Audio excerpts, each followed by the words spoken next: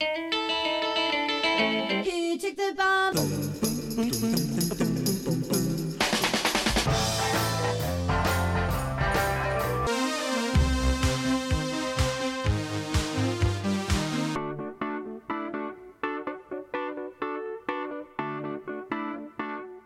From WBEZ Chicago and PRX, this is Sound Opinions. I'm Greg Kot.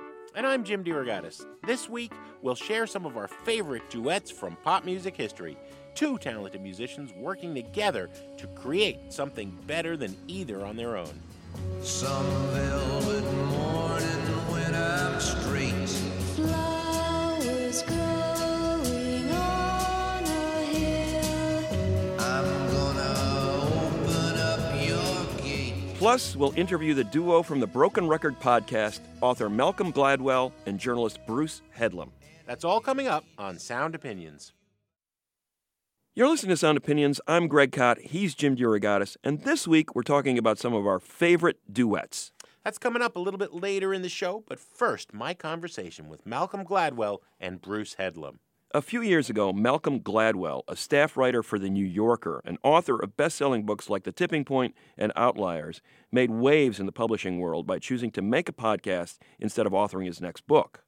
And after 3 seasons of that show called Revisionist History, Gladwell has now teamed up with a friend and former New York Times editor, Bruce Headlam, for a new show focused on music called Broken Record.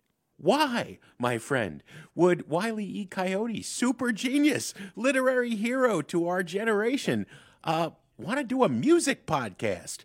You know, I mean, Greg Kot and I do it, but that's only because we can't do anything else.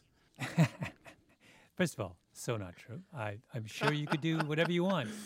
Why not? I love music. I was doing Revisionist History, and every season I would do a music show, and they were always my favorite shows. Sure. And so then I was chatting with Bruce and then with Rick, and we all decided that why not just do one devoted entirely to music? And Rick is Rick Rubin, no slouch. Rick is Rick Rubin, the third amigo. Yes, he was a crucial part of this operation.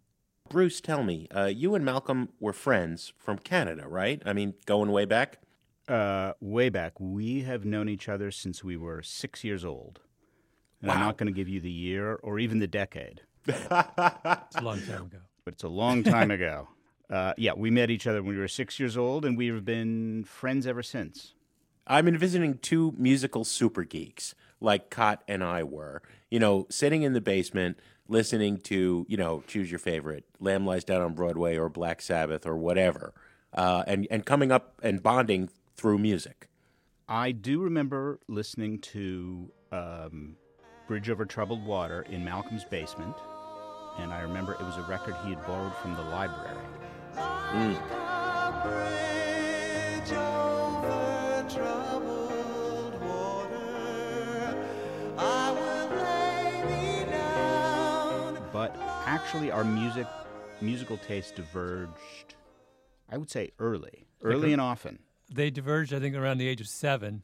Bruce's brothers were really into Yes, and I would be dragged to Bruce's house, and he would play Yes albums for me, and I used to always think this is the worst music I've ever heard. I cannot believe it. And then not just Yes, but then the solo albums by each of the members of Yes. Yeah, So- I think he had a particularly bad reaction to Oleus of Sun Hilo by John Anderson. No, it was Patrick Morant's Fish Out of Water. No, Chris Squire did Fish Out of Water. Chris Squire. Patrick Morant's, it was Patrick Morant's just did an album called I think that's what the title was. It was very stylized handwriting. You know, Chris Squire was the bass player, Malcolm. So Fish Out of Water, the bass, right? You know, bass, whatever. Yes. Witty, blocked witty. this all out.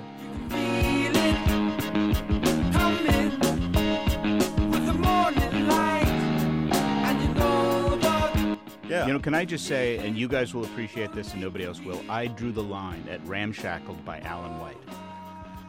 Yeah. was the But drama. he did play on Imagine by John Lennon. I nothing against Alan White. I can't believe, by the way, that I got lured into this thinking we were going to have a broad-ranging discussion of music, and what we're talking about is Yes, from the 19. This is like bait and switch. You got me on, and now we're talking about. Okay, but while we're here, I want to actually ask Malcolm a question that I don't know the answer to, and I know a lot about Malcolm, which is I don't know when you started liking country music. It was long before I liked it. Is it when you moved to the States? No. I listened. I started listening to it in high school, or middle school rather, because my brother and I tuned into the local. Was it CKGL? No, what was it? The local, CKCO. CKCO, the local country music station, and I just love. I had been searching because I'm really only drawn. I'm not a musician, and I'm not really. I know less about music than almost anyone else. What I like is the storytelling, and I like the words. I don't know anything about anything else. And finally, I found music that was about the words, and about stories. I just thought that was. It was that was when I finally sort of felt at home. Well, I recall distinctly 2 episodes of Revisionist History about country. One was based on your thesis that country is sadder than rock overall. Do you hold by that, Malcolm? Sure. Yeah, I do. I mean, I wanted to. You're asking me. Those questions and theories are always posed in the general spirit of getting us to have some fun, right? Sure. The great thing about talking about music is there are an endless number of rabbit holes. And what you really want to do when you listen to a podcast about music, I think, is go down lots of rabbit holes. The more, the better. And there just aren't as many opportunities for digression, I think, in other subject areas. I think music is like kind of the number one. It's even better than sports, I think, in terms of its opportunities for rabbit holes. Yeah, well, that's why we started with Chris Squire's solo record, right? We're holding back because we've got a whole series on Chris Squire's solo work coming out. That's right. Oh, well, also we're intimidated because we're speaking to critics and people who really know their music, and we're amateurs. So but that's nonsense. See, everyone is an expert. Everyone is a critic, right? I mean, all it takes is the passion and the desire to, or the follow through. Here is the context, the evidence, the insight that I base my opinion that Chris Squire's solo album sucks on. Well, no. So here's my reading of that is slightly different, which is that the critic is someone who can tell you what they like and what they don't like and give you reasons. Yeah, well, we're saying the same thing. But the enthusiast, which is what I am, can only tell you what they like and give you a persuasive reason. So I don't have any faith whatsoever in my dislikes. I don't know enough to be able to tell you why I dislike or even trust in my judgment about something I dislike. All I can do is, in Broken Record, we don't do, or I don't do, the ones I do are never about artists that I have a problem with because I don't feel comfortable with that. I don't sort of know enough to feel comfortable. Are you buying that, Bruce? I mean, you were an editor for a long time at the New York Times. You edited one of my heroes, in fact, media critic David Carr, who certainly never had a problem telling anybody what he disliked about anything, in addition to what he liked. Are you buying that, Malcolm? I think Malcolm is just passing the buck on this. I don't believe that he can't do negative criticism. Of music. We decided very deliberately not to approach it as critics because honestly, neither of us feel we do have the critical chops. And look, I worked with terrific critics across the board, including David Carr, whom I edited for years at the New York Times, and Tony Scott and Tony Tomasini and John Perales. And I don't have what they have. I think what I have, and Malcolm has probably more than anybody I've ever met in my life, is a sense of story. And almost everything we're approaching, every subject we're approaching, every interview we're approaching is kind of looking for a story. I mean, several people have said to me, well, why was the first interview Nile Rodgers? Oh, and by the way, when I started playing it, I only imitated his just for a few bars. I started going.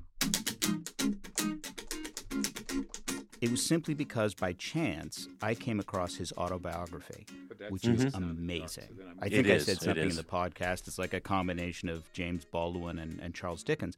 But that was the story with him. And, there's a story with upcoming, we've got Roseanne Cash, and we just did Rufus Wainwright. And in every case, there's a mystery I want solved about what music means to them and how they communicate that to their audience. And it is that story we're looking for. And I think Malcolm and I don't talk in those terms, but I think that's what we're always looking for. Well, kind of. I mean, you guys have the mission statement on the web for Broken Record. It's a show that tries to restart the conversation for a world without liner notes. Mm-hmm. Because everything's streaming, right? We can't sit there in front of the lava lamp and read the double truck gatefold sleeve liner notes anymore. Yes. Now, I would say that's a blessing in some respects, if you have to sit there and actually read the story to The Lamb Lies Down on Broadway.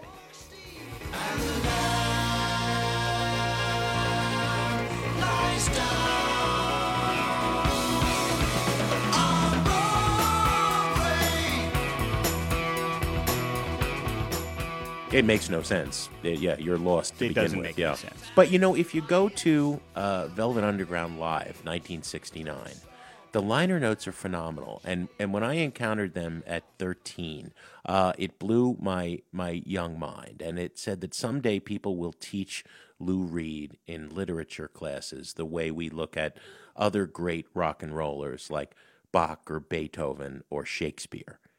And this is an idea Tony Scott, who you edited at the New York Times, he's been a guest on Sound Opinions, talks about in Better Living Through Criticism, right? This way that a critic, and I'm not buying, you guys are critics, the way that a critic can illuminate and make connections and inspire you to dig deeper. Not that, they're not trying to get you to love the music they love or hate the music they dislike. It's just a conversation between people who care passionately about the art. I guess that's true. I do want people to have a different way into experience the music, because I do think it's, even with streaming and the variety of ways music comes to you, it doesn't come with a story anymore. But it's to try and put some of that context back for people. Rick and I did an interview for Broken Record with Ezra Koenig of Vampire Weekend. Mm-hmm. And it was super interesting to me because we start talking. The conversation is sort of interesting but not really going anywhere for the first 10 minutes. And then he picks up his guitar right by his chair. And Rick asks him some question, and he says, oh, and he starts to answer, and then he realizes that he can answer the question better if he plays the thing he's talking about. And he picks up the guitar, puts it in his lap, and then the interview just takes off. We don't want to have the entire song be 514 bum bum bum. Oh, can you give him the guitar so you can explain it? Oh yeah. Sure. Yeah. Just you have better access. Yeah, totally. So the part that I originally wrote on piano, the chords are.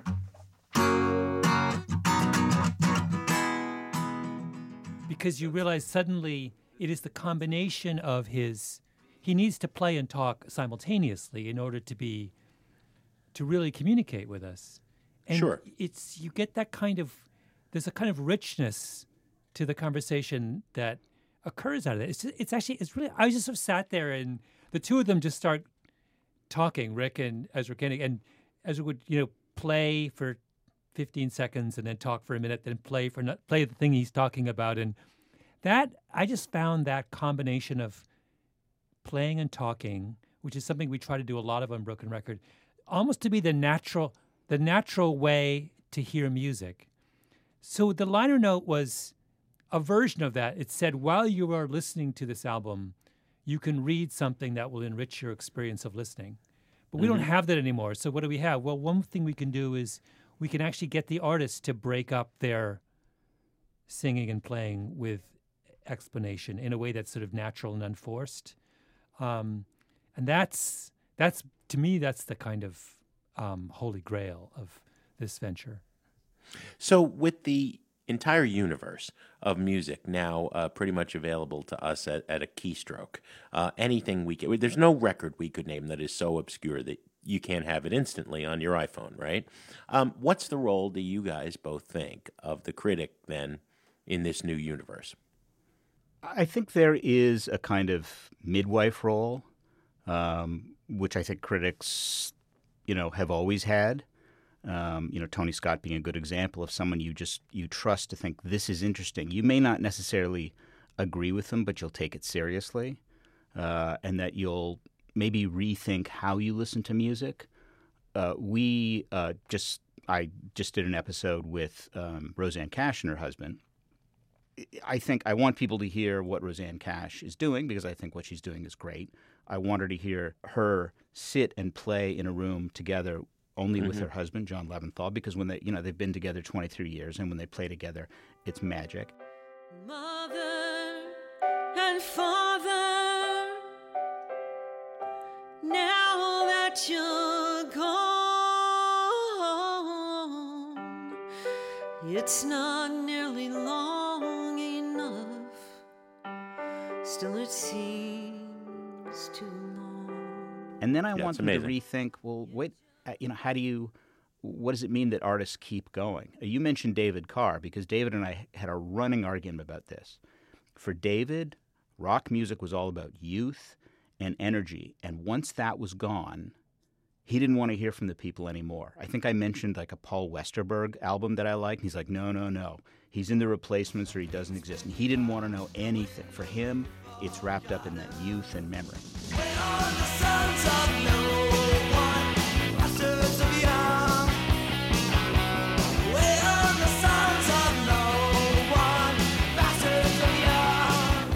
Now, I will say, when the Replacements got back together, David was in the front row. Yeah, of course. But I always disagreed with that. I think artists have to be able to go on and do other things, and it's not always going to be wrapped up in that kind of youthful energy. I thought of this.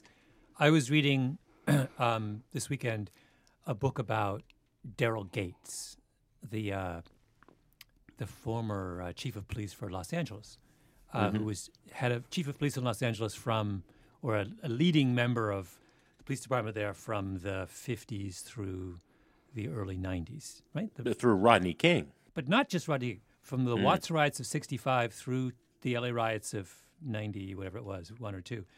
And I realized sort of halfway through, the book is really about the deteriorating relationship between the African-American community of Los Angeles and the kind of white power structure.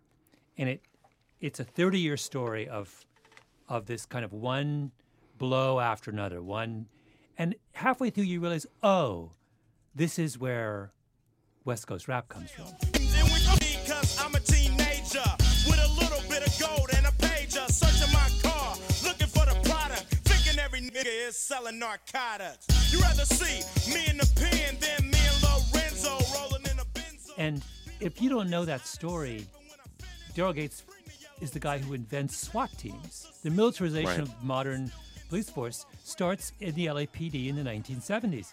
And all of a sudden, police, you want to say, that's where it comes from, right? It's not some song that was kind of like invented because it sounded cool. It arises out of something that was very particular. If you grew up in Los Angeles, if you were African-American growing up in Los Angeles in 1970 and you grew up on the Eula Love Story and Watts on, what do you end up? And you saw the cops with their, Gates was the guy who basically got these armed personnel carriers from the army and put a big battering ram on the back and would essentially mow down houses that he thought were crack houses throughout South Central. You can't understand rap unless you know that history, and I didn't know that history until I read the book this weekend. And so my point is like that role, that when Bruce was talking about the midwife role, that's a hugely, all of a sudden, NWA matters to me. Whereas before, I didn't listen to them or know what was going on or think about it. I got something to say. Selling narcotics. It has been an absolute pleasure talking to Malcolm Gladwell and Bruce Headlam. Broken Record is their new podcast. Malcolm's done a million other things, including revisionist history. Thank you, my friends. Thank you so much. Thank you. That was really fun. Do you buy Malcolm Gladwell's distinction between critics and enthusiasts? Call and leave a message on our hotline, 888-859-1800. When we come back, we share some of our favorite duets. That's in a minute on Sound Opinions from WBEZ Chicago and PRX.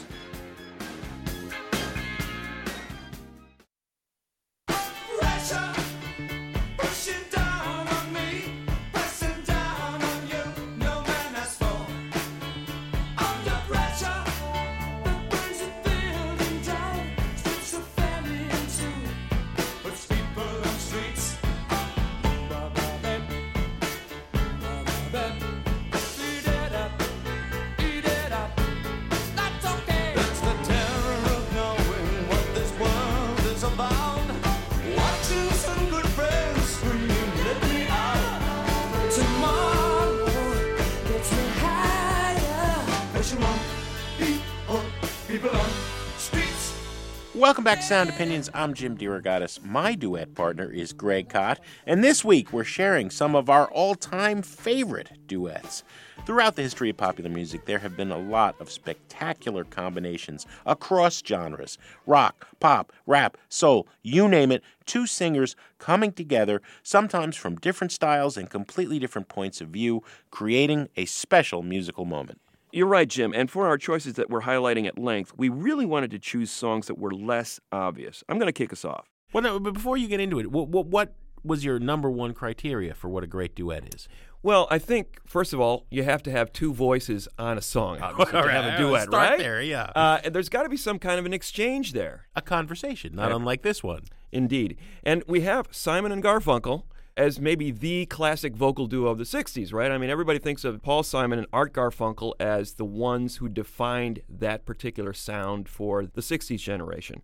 The track I'm going to play, though, sort of goes a little bit beyond that, a step beyond. When you think about vocal duets and you think about Simon and Garfunkel, they were modeling themselves after, say, those classic 50s singers like the Everly Brothers, Phil and Don.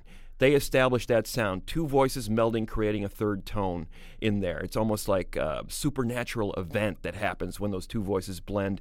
Simon and Garfunkel had a similar chemistry earlier in their career, but on their last two albums, they really started to develop as studio craftsmen, really using the studio as an instrument and creating this whole other aura around the vocal duet. And I think the song that really nails it for me is The Only Living Boy in New York. It's from their last album, their fifth studio album that they did together, Bridge Over Troubled Water. Now, this song was written by Simon to Garfunkel. Garfunkel was already starting to drift away. He was starting to develop a Hollywood movie career. As Simon was writing the songs for this album in New York, Garfunkel was off in Mexico doing a starring role in Catch-22. So Simon was feeling a little bit let down, a little bit lonely, a little bit like, hey, you're out there having fun, making movies, and I'm here writing our next record. What's going on? And he puts a little bit in that song. He felt, I'm the loneliest boy in New York. A little self-pity there, right? But they turned it into this magical moment in the studio. Normally you think of them singing side by side. Here, it's fascinating what they do. They sang together in an echo chamber and then layered those voices 8 or 9 times to create this haunting quality. So when you hear Garfunkel singing Here I Am, it sounds like he's in another country. And metaphorically and literally at the time, he was. He was in Mexico. Simon's singing about this whole notion of these two friends and collaborators breaking apart. It's almost like a postmodern duet. He's here, but he's not. A beautiful, haunting song, one of the last things Simon and Garfunkel ever recorded together, The Only Living Boy in New York on Sound Opinions. Tom, get your plane right on time. I know your part will go fine. Fly down to Mexico.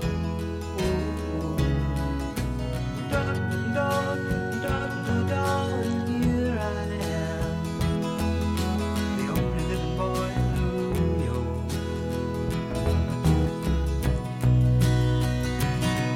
I get the news I need on the weather report.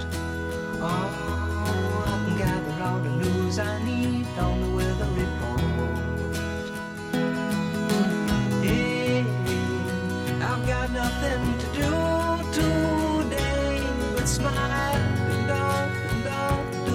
and here I am, the only living boy in New York.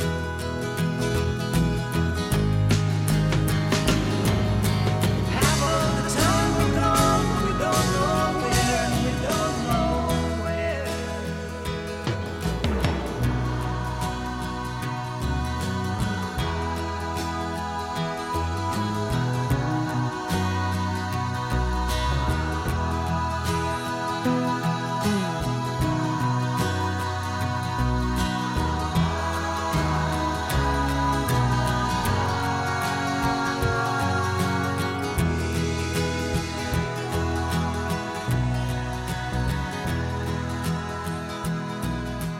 That's Simon and Garfunkel with The Only Living Boy in New York on Sound Opinions, one of my favorite duets. And that's a good one, Greg.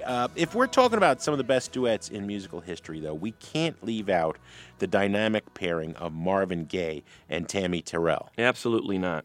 They began collaborating almost by accident. There was a version that Gaye had recorded of Ain't No Mountain High Enough, and there was a version that Terrell had recorded of Ain't No Mountain High Enough, and the powers that be at Motown didn't really think either one was good enough. What happens if we take a little bit from the chocolate side and a little bit from the peanut butter and we put them together? What do we get, right? That is what happened, and they would go on to record a string of fantastic hits. Your Precious Love, Ain't Nothing Like the Real Thing, You're All I Need to Get By, If This World Were Mine. The tune I'm going to play is a little less known. It's the Onion Song. What a strange tune. The world is just a great big onion, and pain and fear are the spices that make you cry. There's also a strange story behind this. Some people say that it is not Tammy Terrell singing with Marvin Gaye. It's the co-songwriter Valerie Simpson.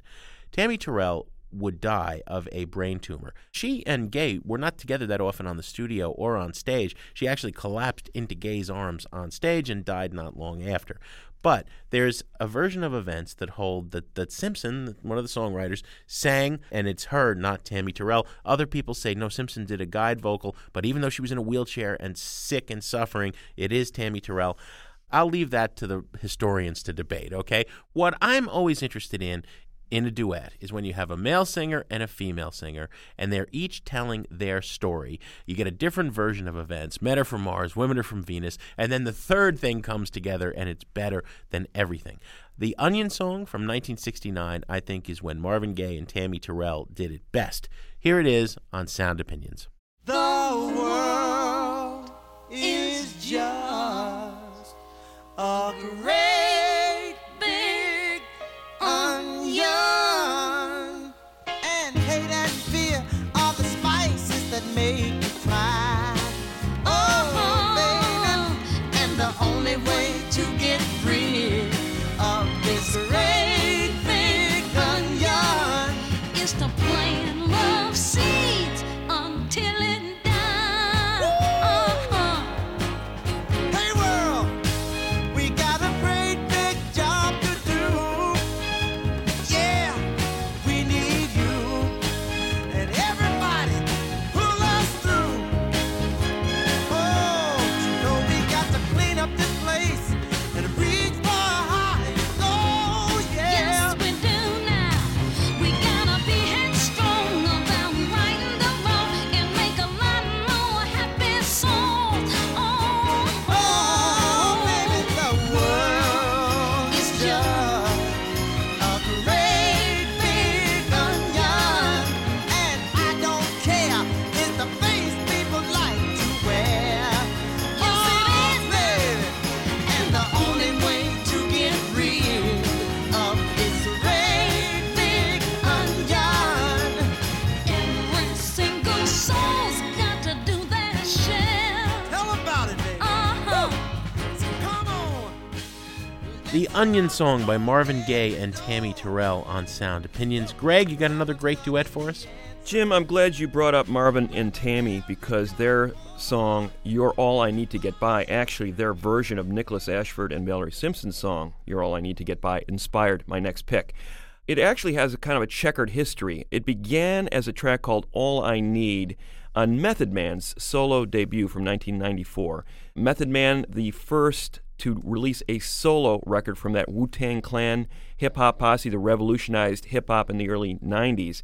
So All I Need comes out as a album track in 94. In 95, it's remixed as a track called I'll Be There For You, You're All I Need to Get By, and it interpolates that classic Motown standard, You're All I Need to Get By. They added Mary J. Blige to the track as the vocalist, and that's what really makes it. The partnership of Method Man's gruff street tales and Mary J. Blige's commentary on it. Now, the original song was a devotional song. This couple, you're all I need to get by. It was like devotion from man to woman, woman to man.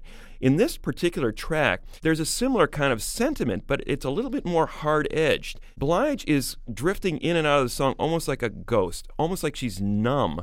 She's talking about Method Man, this character, this narrator, and she almost feels like, I'm about to be a widow. You're in this hard life. You're doing everything you can to support the family, but I fear you could be losing your own life because of it.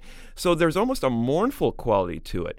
Now, there's been several remixes of the song. The RZA version was the huge hit, but there was also a remix by Puff Daddy, of all people, that I really liked, and that's the one I'm going to play. And the reason I like it is that he takes a small sample of a couple of lines from a Notorious B.I.G. song, in which the Notorious B.I.G. says, "Lie together, cry together, I swear to God, I hope we die together." And that adds an added layer of hauntedness to this particular song. He's kind of echoing what Mary J. Blige is saying. So it's this duet with commentary on the side. Really complex, really beautifully done. Method Man and Mary J. Blige from 1995. I'll Be There For You. You're All I Need to Get By on Sound Opinions. Shorty, I'm there for you anytime you need me. For real, girl, it's me in your world. Believe me, nothing make a man feel better than a woman. Queen with a crown that be down for whatever. There are few things that's forever. My lady, we can make war or make babies. Back when I was nothing, you made a brother feel like he was something. That's why I'm with you to this day, boo, no frontin'. Even when the skies were gray, you would rub me on my back and say, baby, it'll be okay. Now that's real to a brother like me, baby. Never ever give my away and keep it tight, alright? And I'ma walk these doors so we can live in a fat crib with thousands of kids. Word like, you don't need a ring to be my wife. Just be there for me and I'ma make sure we be living in the effing lap of luxury. I'm realizing that you didn't have to with me, but you did. Now I'm going all out, kid, and I got mad love to give. You my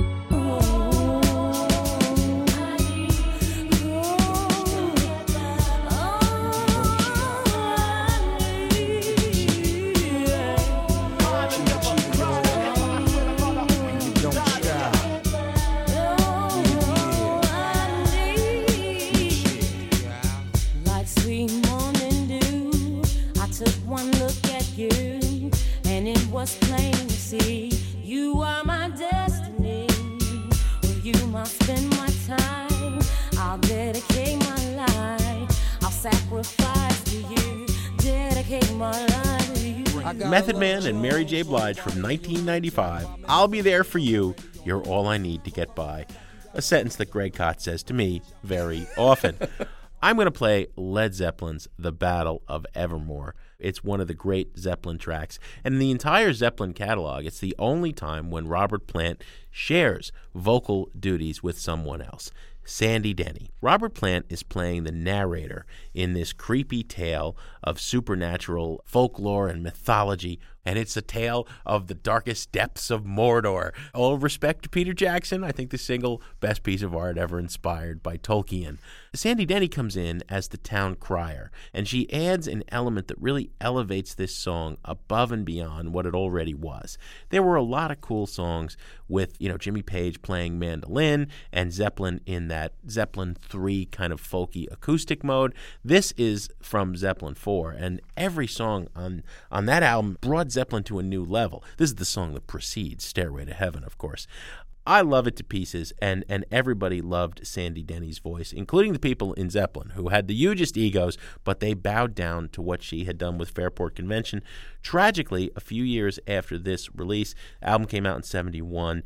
In 77, Denny fell more and more into substance abuse, and she fell down the stairs in 78, hit her head very hard, lapsed into coma, and died a short time later. She was one of the great voices out of the UK in the 60s and 70s, and she is always worth remembering. Here is Led Zeppelin with Battle of Evermore on Sound Opinions. The Queen of Light took her bow, and then she turned to go. The Prince of Peace embraced the gloom and walked the night alone. Dancing in the dark night, seem to learn more. The Dark Lord rides in force tonight, and time will tell us all. Throw down your blindfold, rest not to lock your hold. Side by side,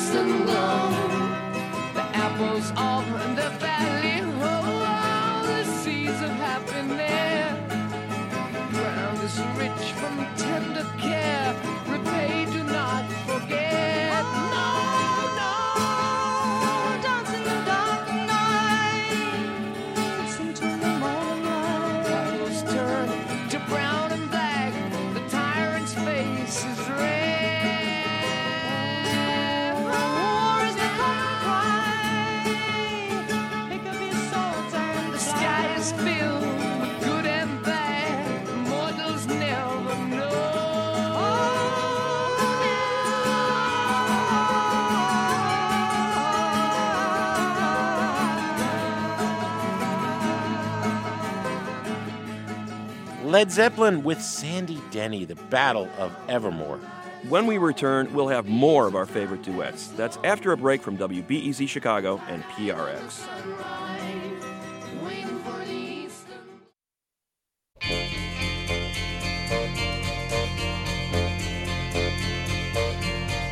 They say we're young and we don't know. We won't find out till we grow.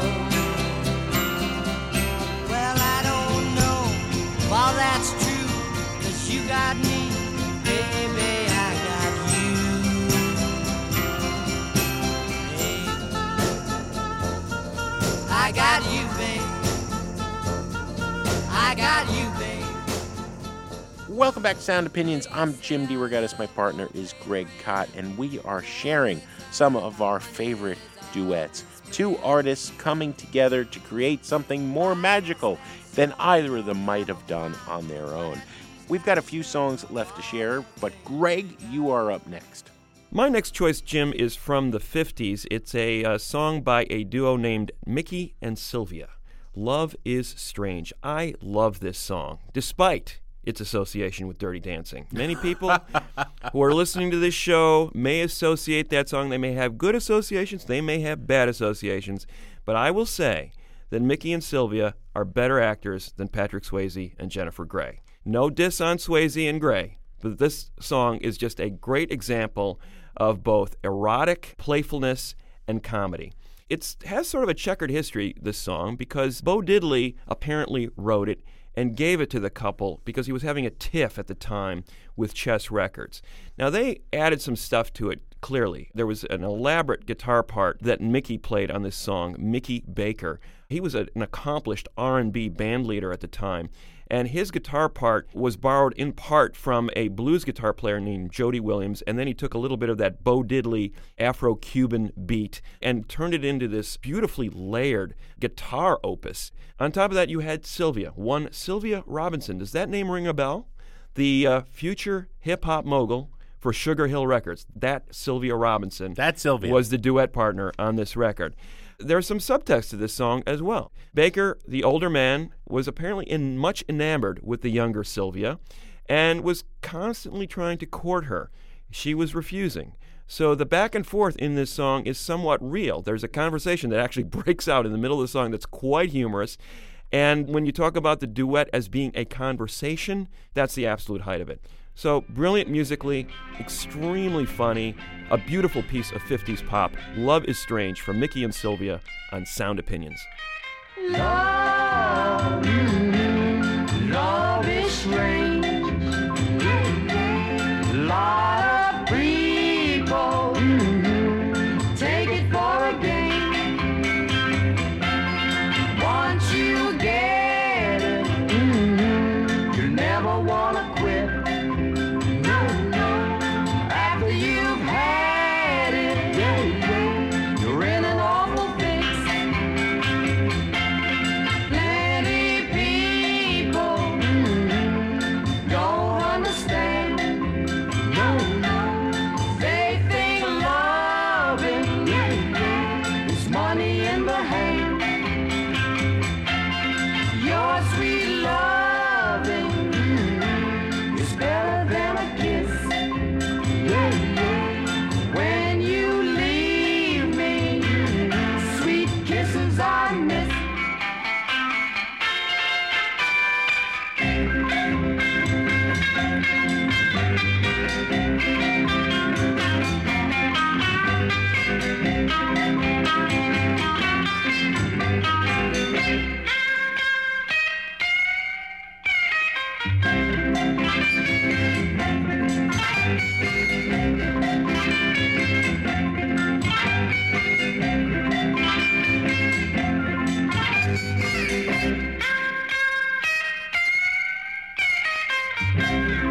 Sylvia, Yes, Mickey. how you call your lover boy? Come here, lover boy. And if he doesn't answer? Oh, lover boy. And if he still doesn't answer? I simply say, baby. Oh, baby. My sweet baby.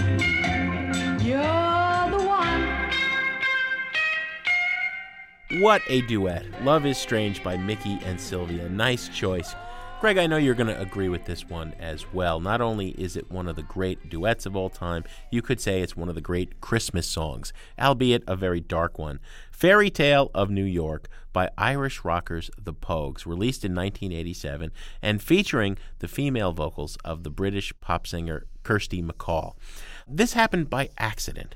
Shane MacGowan, leader of the Pogues, was writing this Irish-style folk ballad about a drunk who is thrown into jail in New York. He's an Irish immigrant, and he's either hallucinating or having this inner fight with himself, with his love, who's not there. They're both fairly miserable, lonely, drug-addicted, alcoholic, and it's Christmas.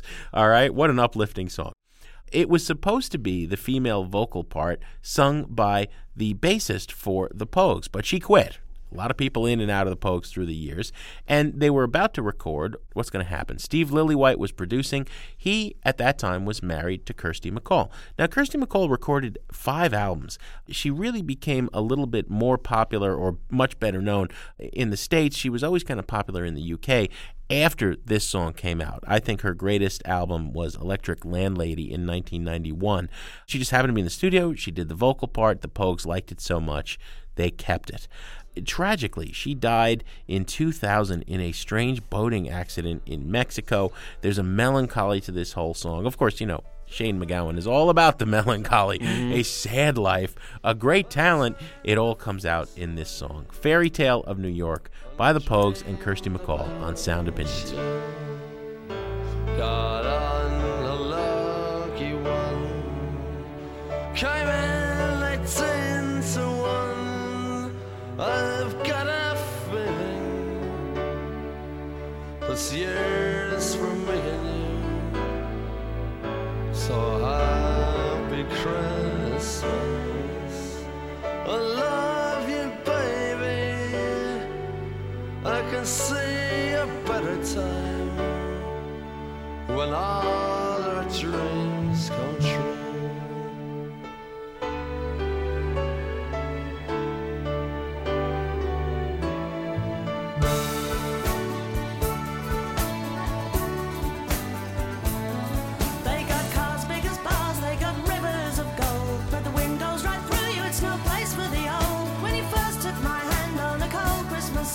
You promised me Broadway was waiting for me. You were handsome. You were pretty queen of New York City. When the band finished playing, they held out for more. Sinatra was swinging, all the drunks they were singing. We kissed on a corner, then danced through the night. The boys of the NYPD choir were singing Go Away Babe, and the bells were ringing out for Christmas Day.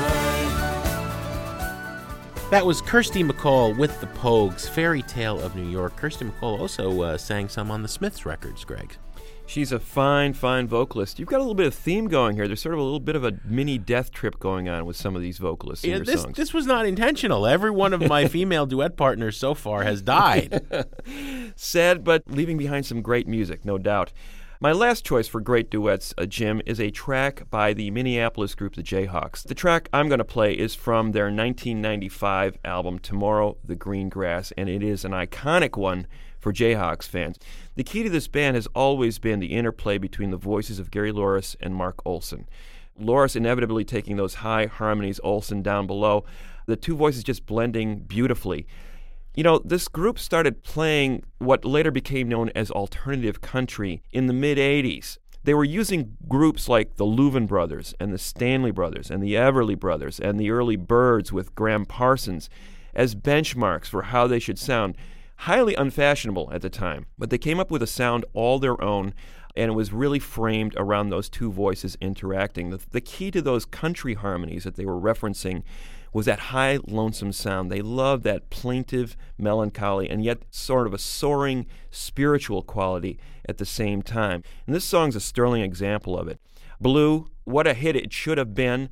The voices blending perfectly. And then I love the bridge where there's these counterpoint vocal melodies that Louris and Olson are singing over and under each other. Beautiful song. Still gets me to this day. Still can't figure out why it wasn't a hit. Blue by the Jayhawks on Sound Opinions. Where have all my friends gone? They've all disappeared.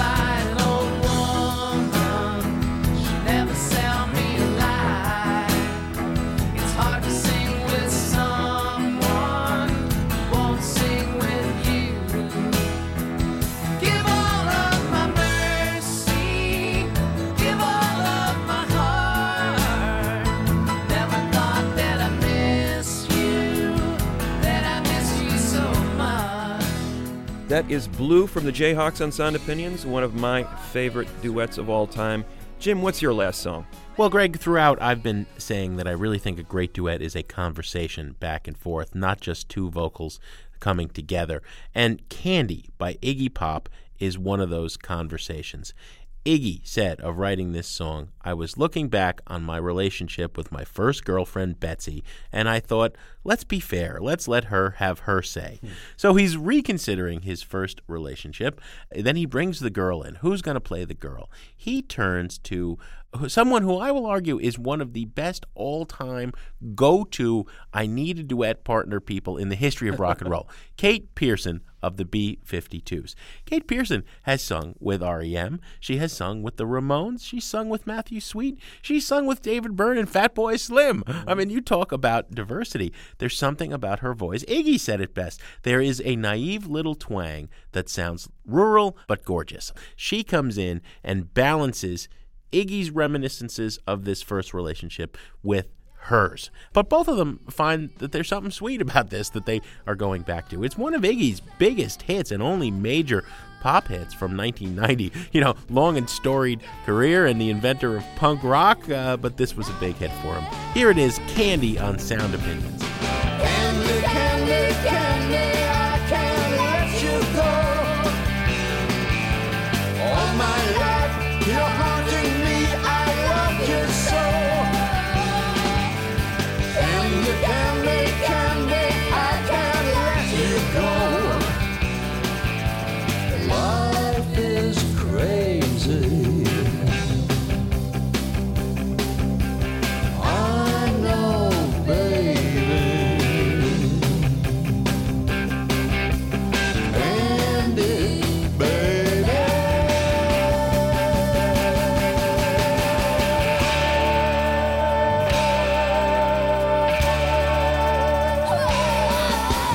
Candy, candy, candy, I can't let you go. All my life, you're haunting me, I love you so. Candy, candy, candy, life is crazy.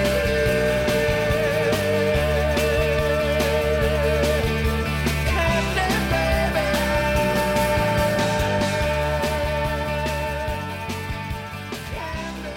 Iggy Pop and Kate Pearson of the B-52s with Candy. That wraps up our list of favorite duets, but now we want to hear from you. What is your favorite duet and why? Call and leave us a message at our hotline, 888-859-1800. Greg, what do we have on the show next week? Next week, Jim, it's a new year, and we're going to talk about new beginnings, songs that start strong from the very first note. You can start out strong by finding all our episodes at soundopinions.org and subscribing to the podcast wherever you get such things. Sound Opinions is produced by Brendan Banaszak, Alex Claiborne, Ana Contreras, and Andrew Gill. Listen, baby, ain't no mountain high, ain't no valley low, ain't no river wide enough, baby. If you need me, call me. No matter where you are, no matter how far. Don't worry, baby. On Sound Opinions, everyone's a critic. So now it's time to hear what you have to say. New messages. Hi, Jim and Greg. This is Sarah calling from Chicago. I'm just listening to the episode with the members of Rush, and I'm moved to call you to tell you how much I appreciate you helping me appreciate music and bands that I never would have cared for.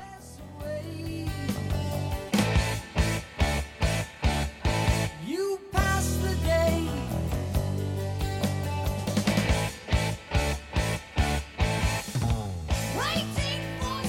I remember an episode years ago on heavy metal that just gave me such an appreciative understanding of that music that I was able to hear it differently. With Rush, I can't say that I enjoy the music anymore, but listening to Geddy Lee and the bass player just made them so much more interesting than they ever were when I was a teenager listening to them. Thanks. Bye. Wow, you don't get something for nothing. You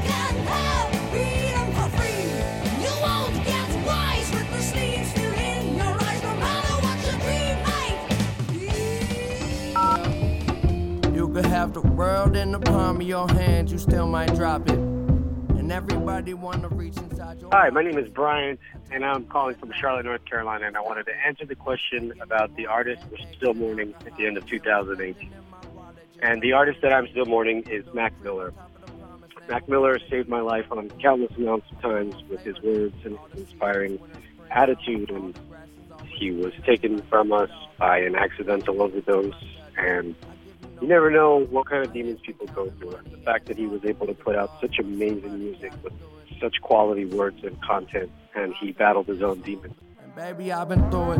Enough for the both of us, so come over later and we won't let no one close to us. We could be posted up. Yeah. Okay, well, you could have the world in the palm of your hands, you still might drop it. And everybody wanna reach inside your pocket, so it goes.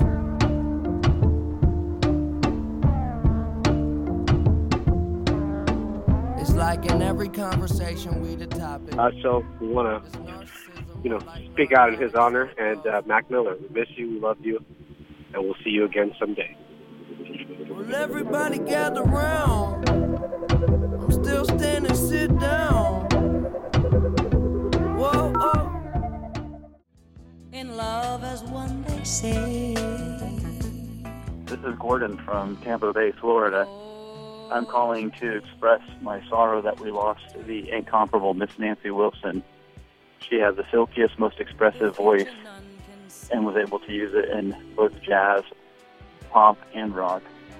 The road you leave behind. She will be sorely missed. Ahead lies mystery, but all is fair in love.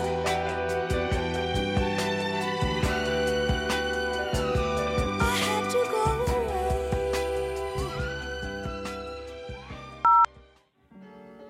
Hello, Steve from Chicago. And in memoriam for 2018, the show should give a mention of Hardy Fox, a member of the Residents, the only member of the Residents who has revealed himself. He died on October 30th, and the weirdo music community is saddened by his passing.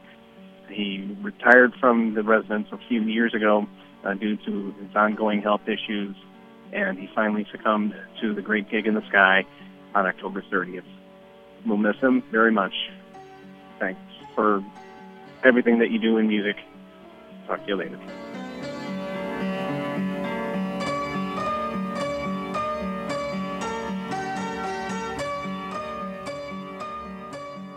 To give us your opinions on Sound Opinions, call our hotline, 888-859-1800.